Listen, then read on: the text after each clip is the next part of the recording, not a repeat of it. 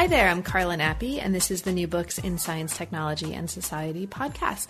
Welcome, and thanks so much for joining me today for a discussion of a book I really love. This is Roz Morris's book, Measuring Shadows, Kepler's Optics of Invisibility, and it came out with Penn State University Press in 2016. Now, what you'll hear us talk about in the conversation to come is a whole lot of stuff about Kepler's optics. Now, you may hear that phrase and think, why should I be interested in Kepler's optics, right? I'm not interested in the history of optics. However, what you will realize over the course of the conversation and over the course of the book is that what Roz does is he makes a history of Kepler's optics also about not just the science of optics and astronomy, although it's in part about that. It's about theories of melancholy. It's about instruments. It's about how it is that we look out at things that we can't directly see and learn about the world through the use of instruments, through the use of mathematics, through ideas about what it is to see and how the connection between ourselves as visual beings, visual knowing beings, and a world that we don't always have immediate visual access to happens. It's about ideas of the Trinity. It's about Shakespeare. It's about painting. It's about jokes. It's about nothing. And you'll hear, if you make it to the end of the conversation, us talk about the importance of nothing. So stay tuned for that and make it to the end, because for me, that's one of the really fascinating things about this conversation. Okay, so with that in mind, I will leave you to it. And I'll just say one of the really adorable things about this conversation was that Roz's dogs were so excited. And so you'll hear his doggies barking occasionally. And I just love that. I love when we can talk with our pets about these books as well as talking with each other. Okay, so with that, enjoy the conversation. Thank you so much for listening and for the support of the channel that constitutes, and I hope you enjoy. I'm here today to talk with Roz Morris about his new book, Measuring Shadows, Kepler's Optics of Invisibility.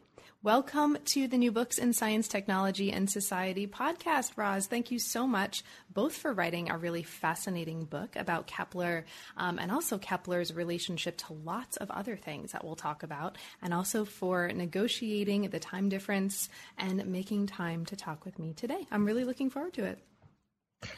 Thank you. Thank you for having me. And I'm really excited to be on this podcast and talk about Kepler. Great. So let's start with the traditional question of the channel, Roz. How did you come to the history of science? What brought you to this as an academic discipline? Well, it was somewhere towards the end of my BA in a seminar on the Radical Reformation given by Professor Michael Head at the Hebrew University in Jerusalem, that I came across this book called The Radical Enlightenment. I think it's by Margaret Jacobs. And the first two chapters talk about science, basically the scientific revolution of the 17th century.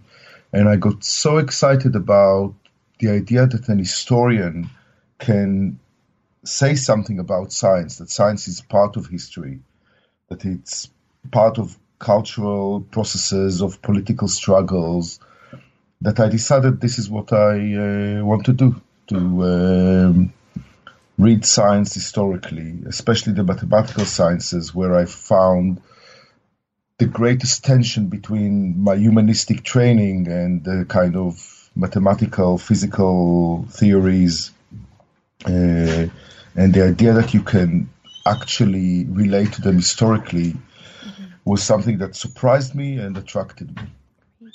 So the book that we're talking about today traces a significant and what it calls a startling notion through the work of Johannes Kepler. And this is in the words of the book. In order to account for real physical motions, one has to investigate artificially produced shadows and reflections. And the book looks at the crucial ways that changing notions of visibility set Kepler's optics up as what it calls the cornerstone to his radical Copernican astronomy. Okay, so Roz, what brought you to this particular topic, to write a book on Kepler's optics specifically, and in particular to focus on this aspect of his work? Well, I'll make a long story short. At first, I started with trying to locate some kind of a relationship between more popular manual culture and high mathematical pursuits. So I looked at Renaissance perspective, which led me, on the one hand, backwards towards the Middle Ages to look at medieval optics, and then it kind of led me forward to see the end of the story, as I kind of gathered from such like as David Lindbergh and others who wrote about the history of medieval optics, and that to look at Kepler as the end of the story. But as I started to investigate his writings, I was surprised of two things. First, that he was funny, that he had lots of humor and, I mean, German jokes, but still there was a smile. And the other thing was how different his optic is from what Lindbergh and others, Straker and others, were describing in the 70s and 80s of the last century. And trying to figure that out. What is this optics? Why does somebody writes a revolutionary book in optics in 1604? Basically, that was the question that sort of began the process of this book. So let's actually, that's a great point to start from in terms of actually getting into the book itself. You mentioned some of the most significant differences between what others had done in their work on Kepler, and you mentioned Lindbergh, but also Straker. So I want to shout out to Straker, who's a UBC, who was a UBC colleague. So yay, UBC and Arts One and STS, which he was involved in. But moving on from that, one of the things that you talk about in the introduction is precisely the way that your treatment of Kepler really challenges or differs from prevailing historiography about Kepler. So let's start there. What are some of the most significant of these differences that you noticed between how Kepler had been treated historiographically and what you saw in your treatment of the text? I think that the main point is that to take Kepler out of the continuity rupture debate, whether he's a revolutionary or not, because I think this kind of misses the point of what he's doing and the kind of challenges he has to face and the sort of answers he's coming up with. Because it kind of, when you talk about him in this context of continuity rupture, you either reduce him to a medieval figure, just doing more of the same problems, the same with kind of solutions with a twist or something like that. And when you take him as a revolutionary figure, you kind of dislocate him from his context, as if he's not part of the turn of the century ambience of early stages of Copernicanism and the way mathematics, the kind of struggle he has to make, the kind of compromises he has to make as he come up with the new solutions. Because when you say revolution, you kind of assume that it's already the assembly already convened and the constitution was already written and there's a revolution. But I think in science, generally, these revolutions take a long time, and the constitution is only retrospectively can be gathered. And I think with Kepler, it's very much the same. He's kind of struggling as he trots along. And some of the solutions are half-baked. He tries to make them better. You can feel it as in his work. So I think this is the main thing that I try to kind of to do in relation to the traditional historiography, is really to read him in the context that he suggests us to read him. Excellent. And we're going to see, I think, as our conversation progresses, that some of that context involves engaging with works of Shakespeare, and some of that context involves engaging painting, works of kind of visual puns, etc. So there's a lot going on here, which I think is really, really fascinating. So Kepler's new optics presented a really significant epistemological challenge to prevailing ideas, as you show here in these early stages of the book. He intended, in the words of the book, to allow distant and almost invisible objects to grant knowledge as valid as the observation of things at hand. Right? So this would be a science, as you call it here on page 20, a visual experience of things that are beyond the power of one's eyesight. So it's a really fascinating case study here. Okay, so now as we get into the chapters themselves, one of the points that you make early on in the first chapter is that Kepler's work brought together optics and astronomy. And listeners right now might kind of take for granted that those are kind of naturally related, right, given the history of science that we have right now. But you make the point here that this was not at all an obvious move to bring these together. So maybe this is a good point to start. Can you talk about that a little bit? What was surprising and interesting about his effort to bring astronomy and optics together? Well, optics is about visual experience. And one of the things we tend to overlook is that we have no visual experience of the heavens. We see these bright dots on the heavenly canopy, and we see maybe the moon or the sun as something more tangible for us for visually. But basically, we don't see them. And if we look at the ancient optics or medieval optics, where the size of a body is relative to the size of the angle of sight, then obviously the angle of sight between our eye and some distant star is almost zero, if not nothing at all. So basically we don't see the stars. So there's no way to have an optics of astronomy, astronomical optics, as Kepler calls his book. And when you realize this sort of oxymoron in the title of his book, the supplement to Vitello, the optical part of astronomy, you realize that there's some kind of a puzzling move that he's doing, something that is breaking or transgressing the disciplinary borders of ancient and medieval culture. And for listeners who don't know what we mean when we say Vitello, right, we're going to talk about that as well a little bit. Vitello was a medieval philosopher and mathematician. And in the introduction, the book makes the point that Vitello here stands in as a kind of metonym of medieval approaches to perspective more generally, including interpretations of the work of Alhazen. So that's kind of where we get that title from. So given what you're saying, there is a kind of implication that leads us to another really significant part of his work, and you talk a lot about this in the book. In order to develop causal physical accounts of heavenly bodies that were so distant and out of the reach of direct sensory knowledge, right, in the way that you were just talking about, mathematics became crucial for him.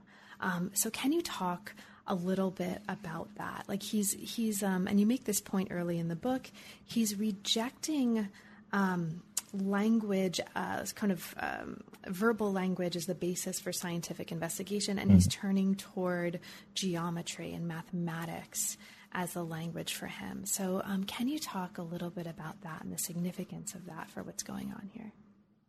I think as a result of the Copernican astronomy, a direct result is that we cannot trust our eyes because our immediate daily visual experience is of a static Earth and of a moving heavens or a moving sun.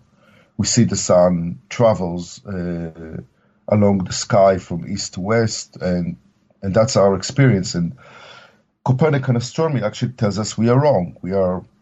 living in an illusionary world, and we need to somehow find a point of view that is extraordinary in a way. And Kepler is looking for this kind of extraordinary point from which to observe the heaven in the correct way.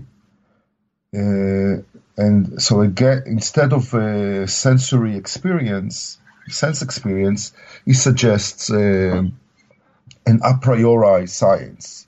He wants his science to be kind of obvious without any need for the senses to verify or validate his science. And the model is obviously mathematics, but then you need some kind of a physical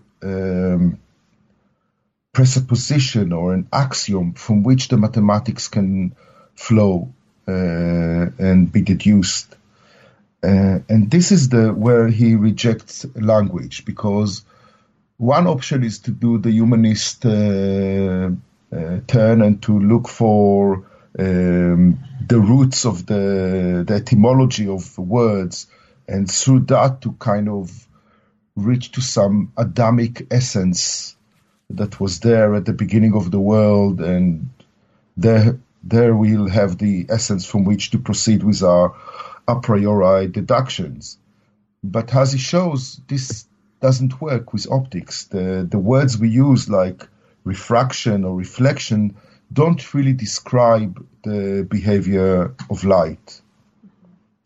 And therefore, he comes up with this really fantastic, partly mystical, partly theological image of God as a sphere.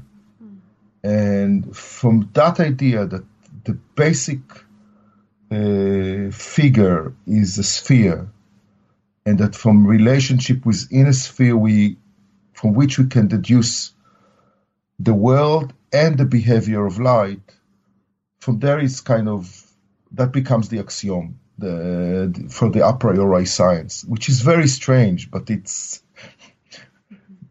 for him it works. And I think the crucial point is that it means that the new science begins with some kind of a very shaky, if not shady, assumption as the first step on the ladder.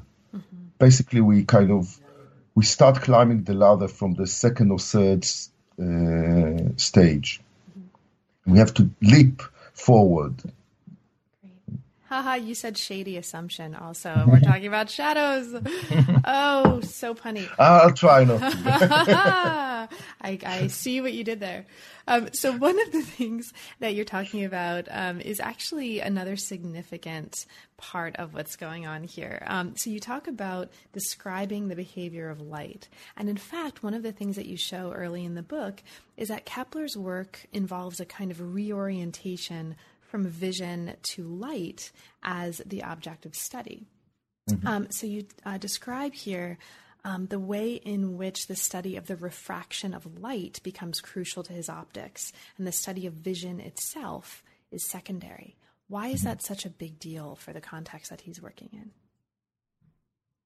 Ancient optics and medieval optics, both of them concentrated on vision and sight. That was the main optical puzzle and the subject of discussion. How do we see, and to explain certain visual distortions, to explain away distortions, and how to operate mirrors and other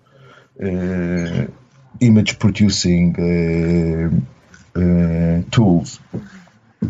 And light was only secondary. It was the paradigm of radiation, but it didn't explain sight as such. Sight was explained with something they called visual rays, something that is flowing out of the visual sphere from the visual from the object that we see, visual rays are flowing into our eyes, stamping the shape of the object on our crystalline humor or whatever other part of the eye was deemed as the sensory part. And this was needed to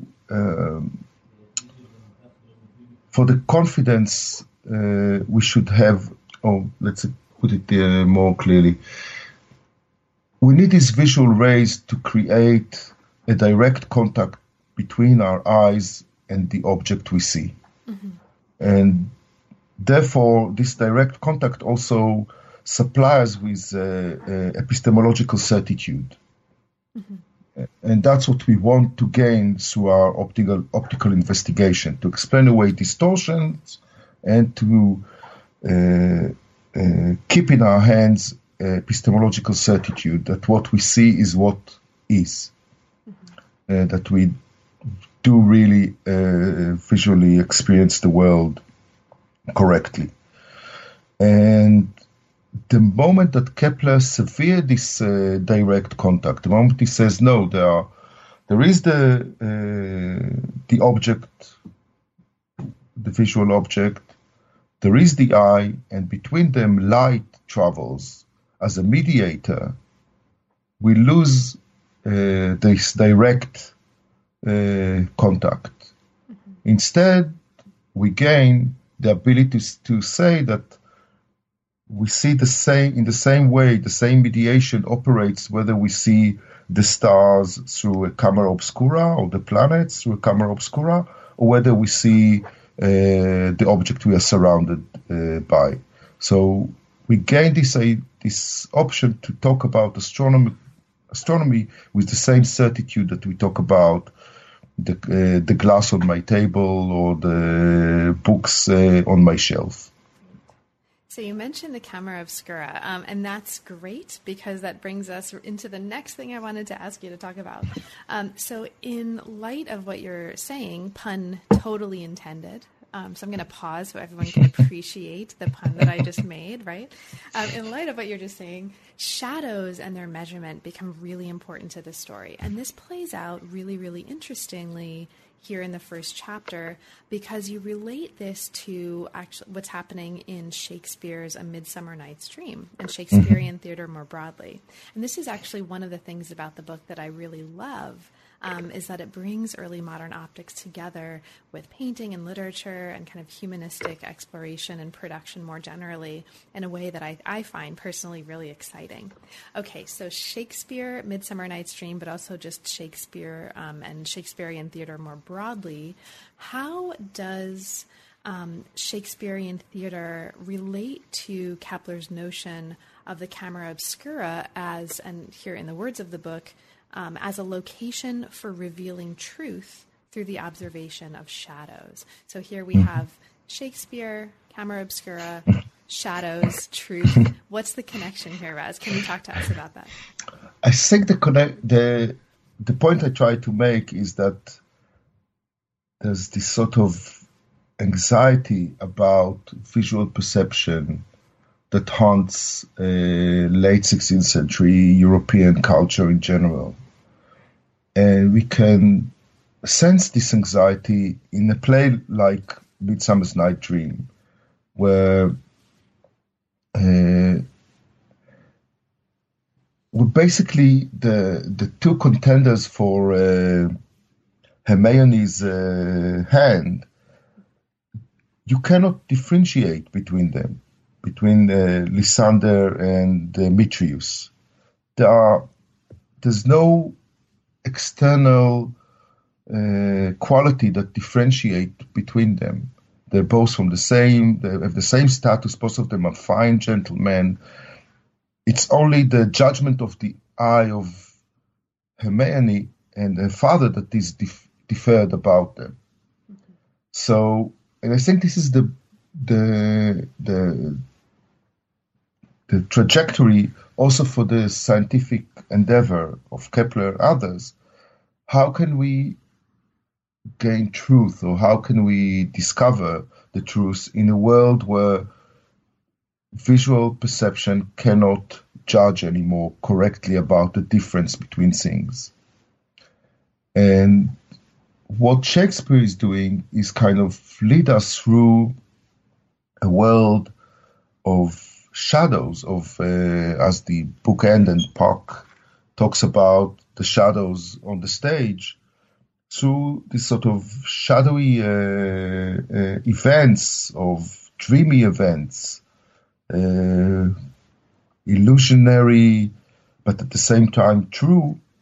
And he kind of takes us through it to the conclusion that truth is no longer solely on in our senses, but it's something that we have to kind of collectively form, maybe also through instruments, through something that actually distort reality, like the forest in the Shakespeare's play, and kind of truth is now no longer a personal experience, but a mediated and socially constructed experience.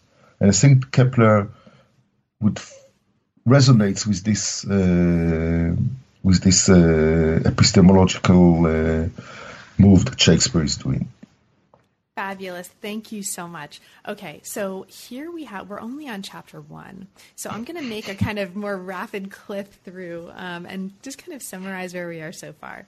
So in chapter 2, we have kind of a really in-depth recap of some of the things that we've been talking about. And I'm just going to kind of lay this out for listeners before we move on.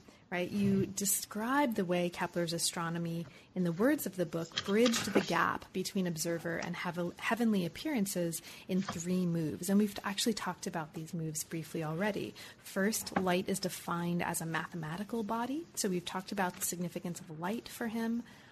And the significance of mathematics. Second, instruments of observation are manipulated mathematically to achieve exact representation of distant and almost invisible heavenly occurrences. And we've talked a little bit just now about the role of the camera obscura as a kind of instrument. And you talk here about the epistemological status of the camera obscura and other instruments of vision. And third, there's a new language for scientific observation that's developed by reformulating the relationship between mathematics and phenomena. We've also talked about that and the significance of geometry specifically in doing this. And this chapter also, just to kind of pick up from something you've already said about, the kind of God as a sphere, this chapter talks about the way he understood the geometrical components of point, straight line, curve, and sphere as representations of the Trinity. So there's a really, really interesting discussion here in chapter 2. And I just want to kind of name this for listeners, right, before we move on. So chapter 3, very briefly, does an important kind of work in terms of situating this within a larger context of Aristotelian theories.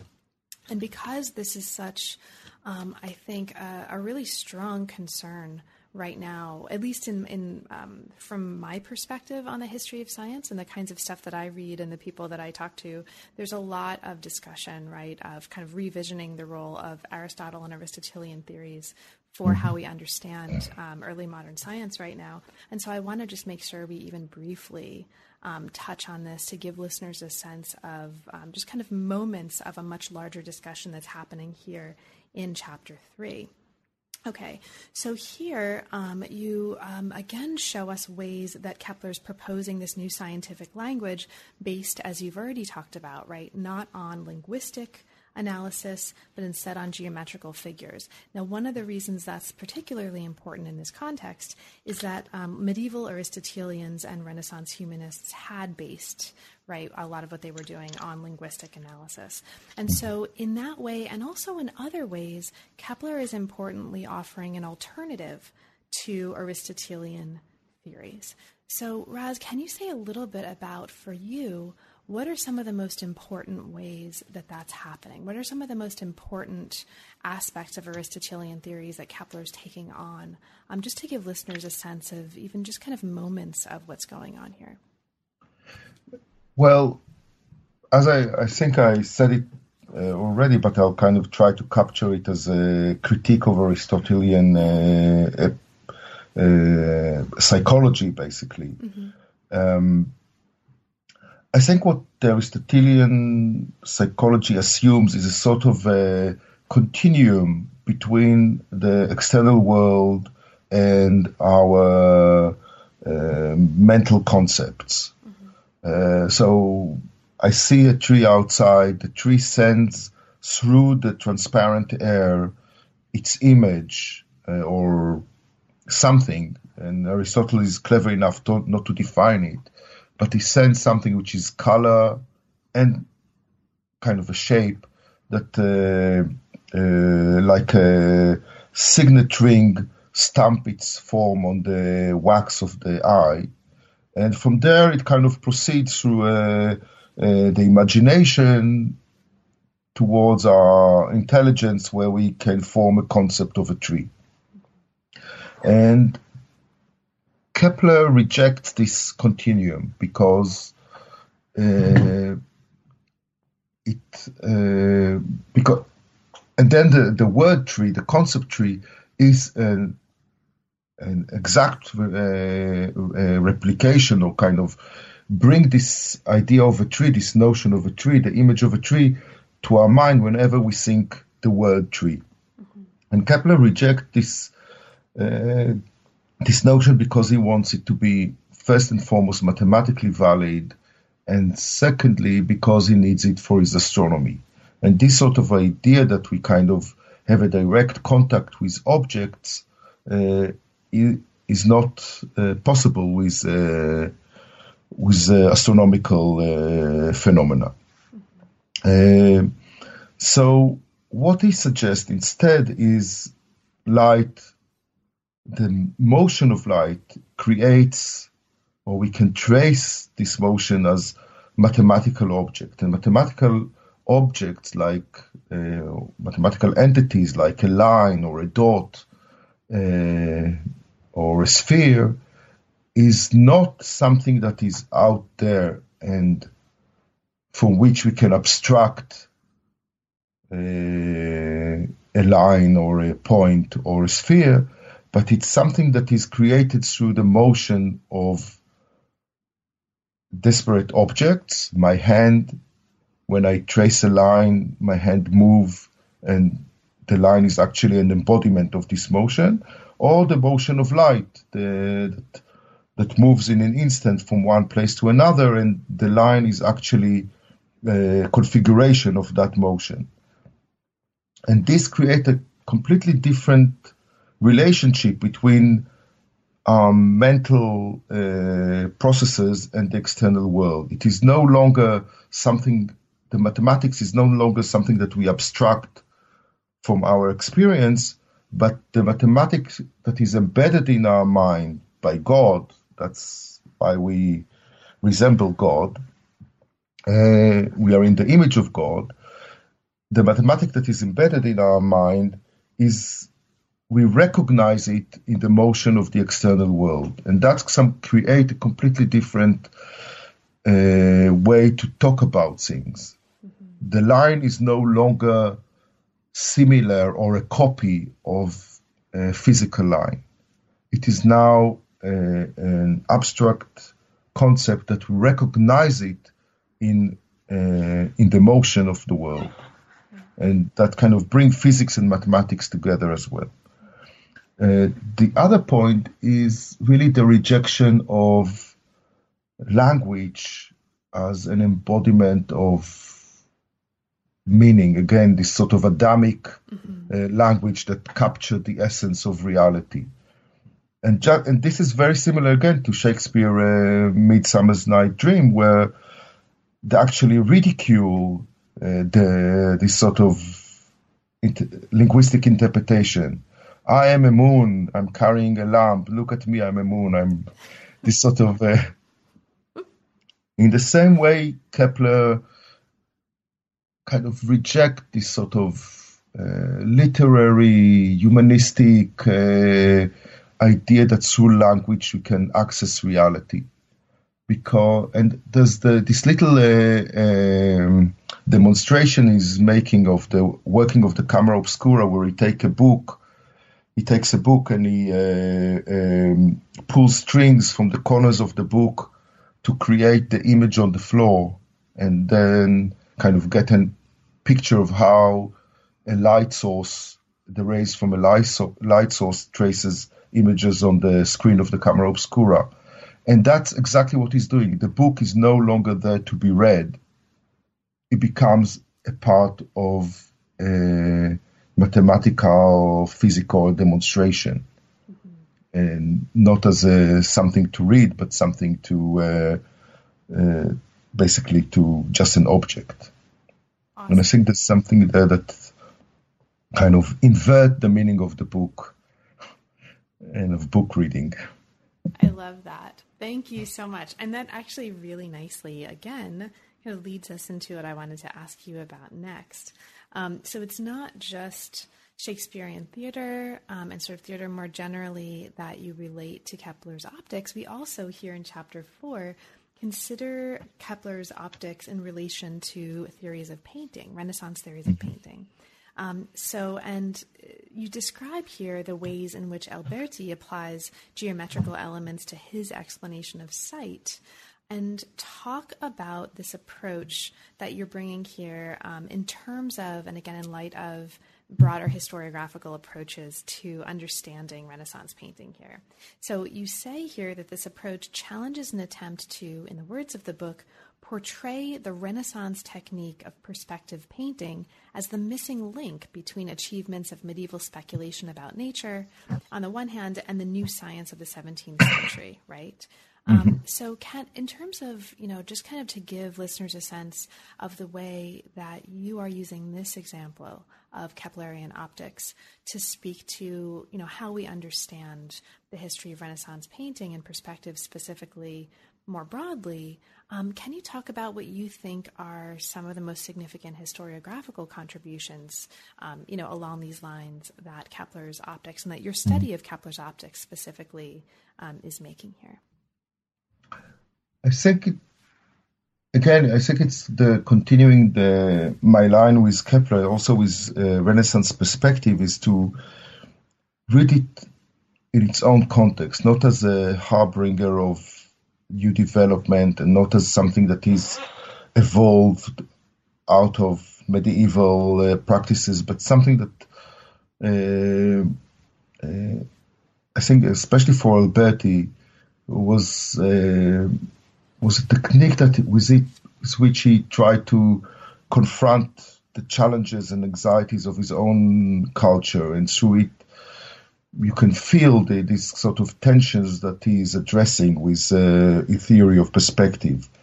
And the main thing is this gap, this tension that Alberti senses between some kind of an ideal, mathematically proportioned beauty and the world of the Italian city of 15th century Florence or Rome, with the schemes and conspiracies and the corruption, and the attempt to fashion art into something that can either solve this tension or somehow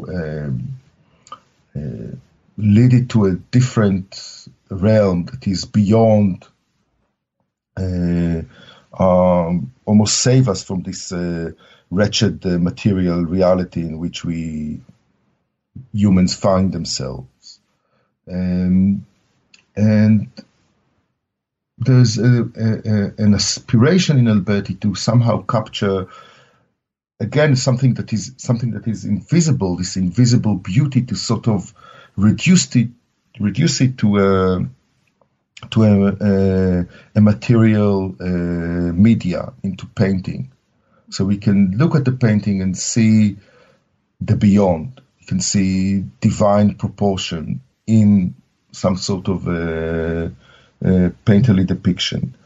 But all through this effort, the anxiety is still persisting, because this tension is not solved. The tension between the ideal, invisible, divine realm of proportion and our material world is still there all the time. And you can feel it in later struggles like with Cusanus, Nicolas Cusanus on the one hand, or Leonardo da Vinci on the other hand, the way they kind of at the end despair in front of this constant gap between divine beauty and earthly wretchedness. And what Kepler is doing is to transform the whole question, turn it on its head, and by that kind of cutting the Gordian knot by transforming physics into mathematics, and therefore into something that is proportion, and separating it from the world of politics. Great. So you talked briefly before about the fact that Kepler is also funny, right? And this is one of the things that brought you to him. And this, I think, also really nicely brings us to the next part of the book. So chapter 5 looks at allegories and jokes and emblems, and it looks at the relationship between what Kepler is doing and the work of at least a couple of other people. One of them is Giuseppe Arcimboldo, right? And you look at the kind of significance of allegories and jokes. And for listeners who don't know who that is, think about the image that you have in your head of the guy's face made of fruit or in vegetables, right? I think, like, who is that guy that painted that image of, the guy's head and it's made of like fruits and vegetables? It's that guy, right? Arcimboldo. So we were talking about the significance of jokes and emblems and allegories, and it's not just Arcimboldo that you discuss in this chapter, but really interestingly, you also talk about Robert Fludd. And you talk about the alchemical emblems of Robert Fludd. So I just want to kind of throw open the question for you, because this is such an interesting part of the story for me.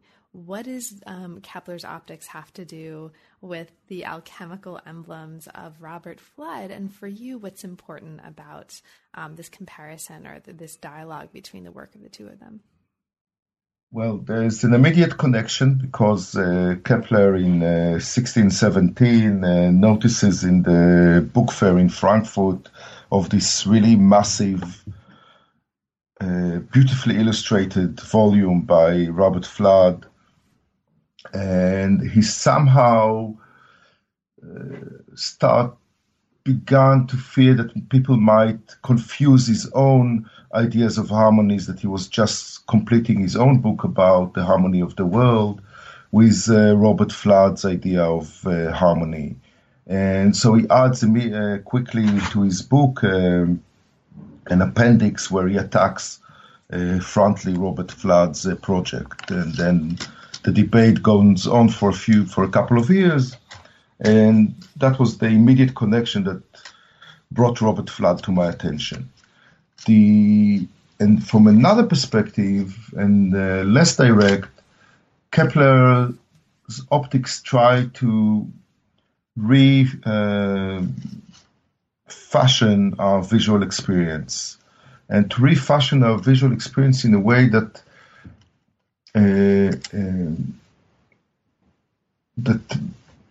turns it into a solid foundation for scientific truth. Let's put it this way. Whereas and in this sense, he kind of invert the alchemical, mystical way of doing jokes. The serious jokes of late 16th, early 17th century alchemists, where you start with some sort of solid notion of what there is, and as you proceed, the joke reveals that you have no idea what you're talking about. That's basically what, when you look at the emblems or on Arcimboldo's paintings or on Robert Fludd's experiments, you start with something that is very concrete, and as you proceed with the joke, you kind of reach to a moment of pure playfulness and incertitude. Whereas Kepler starts the opposite way. You start with a joke, you start with incertitude, you start with something that is completely doesn't make sense, like the inverted picture on the retina. But the moment you start to analyze it mathematically, you can extract scientific truths out of it, and certain, or at least as certain as we can get out of the mathematics of the joke. So, and this is, I think, a different direction. Like when you look at Kepler's Somnium, his posthumous little treatise about traveling to the moon, it starts with a dream and with a really fantastic, unbelievable meeting with a demon and witches and whatever you want. But as you read the treatise forward and you look at the footnotes, they change the tone from something that is always kind of tongue-in-cheek into something that is very serious, very solid. So at the end of the treatise, you wake up, Kepler wakes up as an astronomer with solid knowledge of lunar astronomy. And this is something that is completely inverted to the way that somebody like Michael Meyer, the alchemist, or Robert Flood are doing their own speculation, where you start with some kind of a concrete experience, and as you break it down, you discover that you know nothing about it, that it can be interpreted in all kind of strange way, and all you need is some sort of a divine illumination that will save you from this confusion. And in fact, in chapter 6, you actually describe this treatise, the Somnium, as itself a camera obscura. Mm-hmm. Right? Mm-hmm. And this is something that you can see how on the same level that Kepler is anti-humanist and he rejects literary analysis and linguistic analysis as a way to knowledge. At the same time, he is such an excellent humanist and such a really delicate author, with where he builds his little treatises, or even his scientific description in such a convincing manner that kind of really leads the reader to the place he wants the reader to get at. And as I studied him, I kind of became a true admirer of his writing abilities. And speaking of leading the reader to where they want to go, we are also leading the listener toward the end of the book, right, and toward our own conclusion. So the Somnium, your discussion of the Somnium is actually happening in the last body chapter of the book. And this is a chapter that moves us from jokes to melancholy, among other things. Raz, as we kind of move toward the conclusion of our conversation and we get toward the end of the book, can you talk a little bit about that relationship? I mean, what's the relationship between Kepler's theory of vision and notions of melancholy as you develop them here? If I read the notion of early modern melancholy correctly, and then it has more to do with epistemological matters than with just emotional distress. And it is, in a way, diagnosed as something that the sufferer of melancholy, the melancholic, cannot differentiate between imagination and reality, between his own fantasies and the external physical reality. He tends to confuse them, and then he tends to isolate himself in shadowy places, away from sunlight, and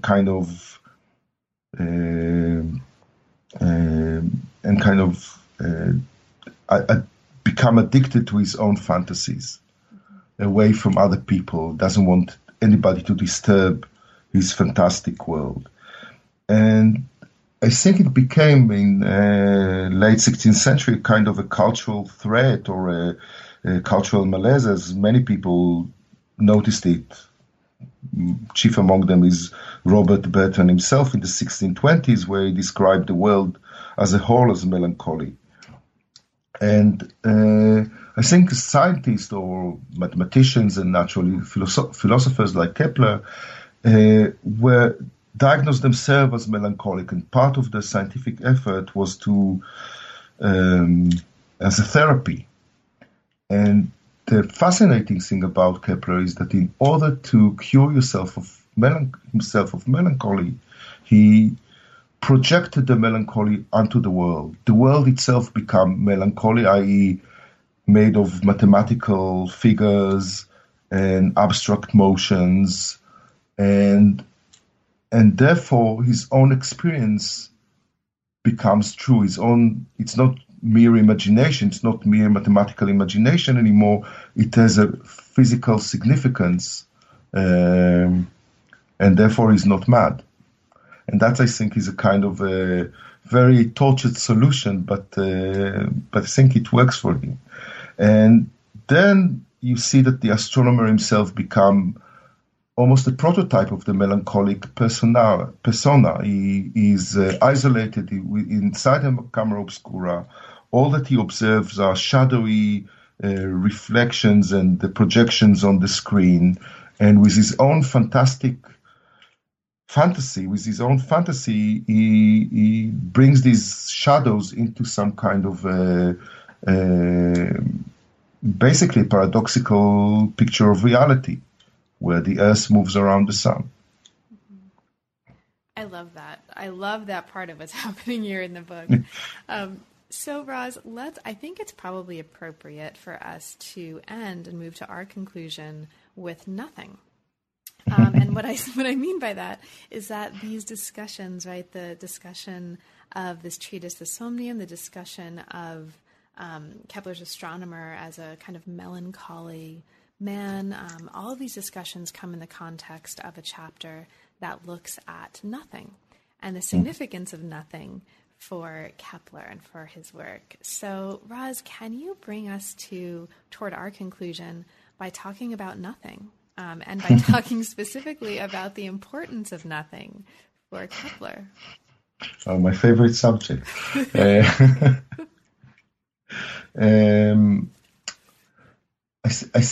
The crucial point here is that early modern science, what we call the scientific revolution, it's one of its kind of salient characteristic, but a characteristic that wasn't talked enough in our own historiography, is that nothing, shadows, fantasy, are a cornerstone in order to talk about the world. The mathematical objects or entities are basically nothing. They are abstract. They have no material substance.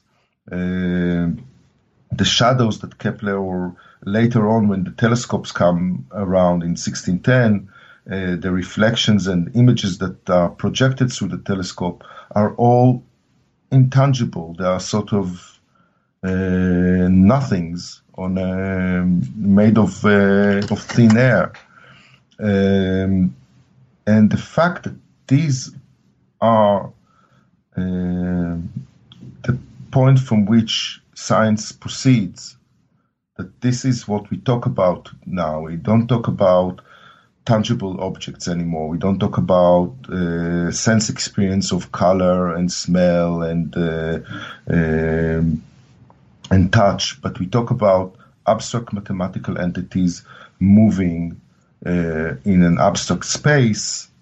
And from this sort of mathematical nothing, we conclude all kind of very important lessons about how the physical world behaved. I think this is the amazing thing about what happens in 17th century Western culture, and something that also the 17th century, and I think even either tried to repress this this idea, trying to pretend as if it's not there, or to somehow come to terms with the idea that the cornerstone of our worldview is nothing. There's some kind of absence there. Perfect.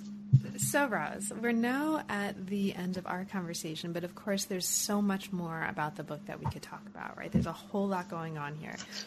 Is there anything in particular that we haven't had a chance to talk about, but that you'd like to mention for listeners before we close?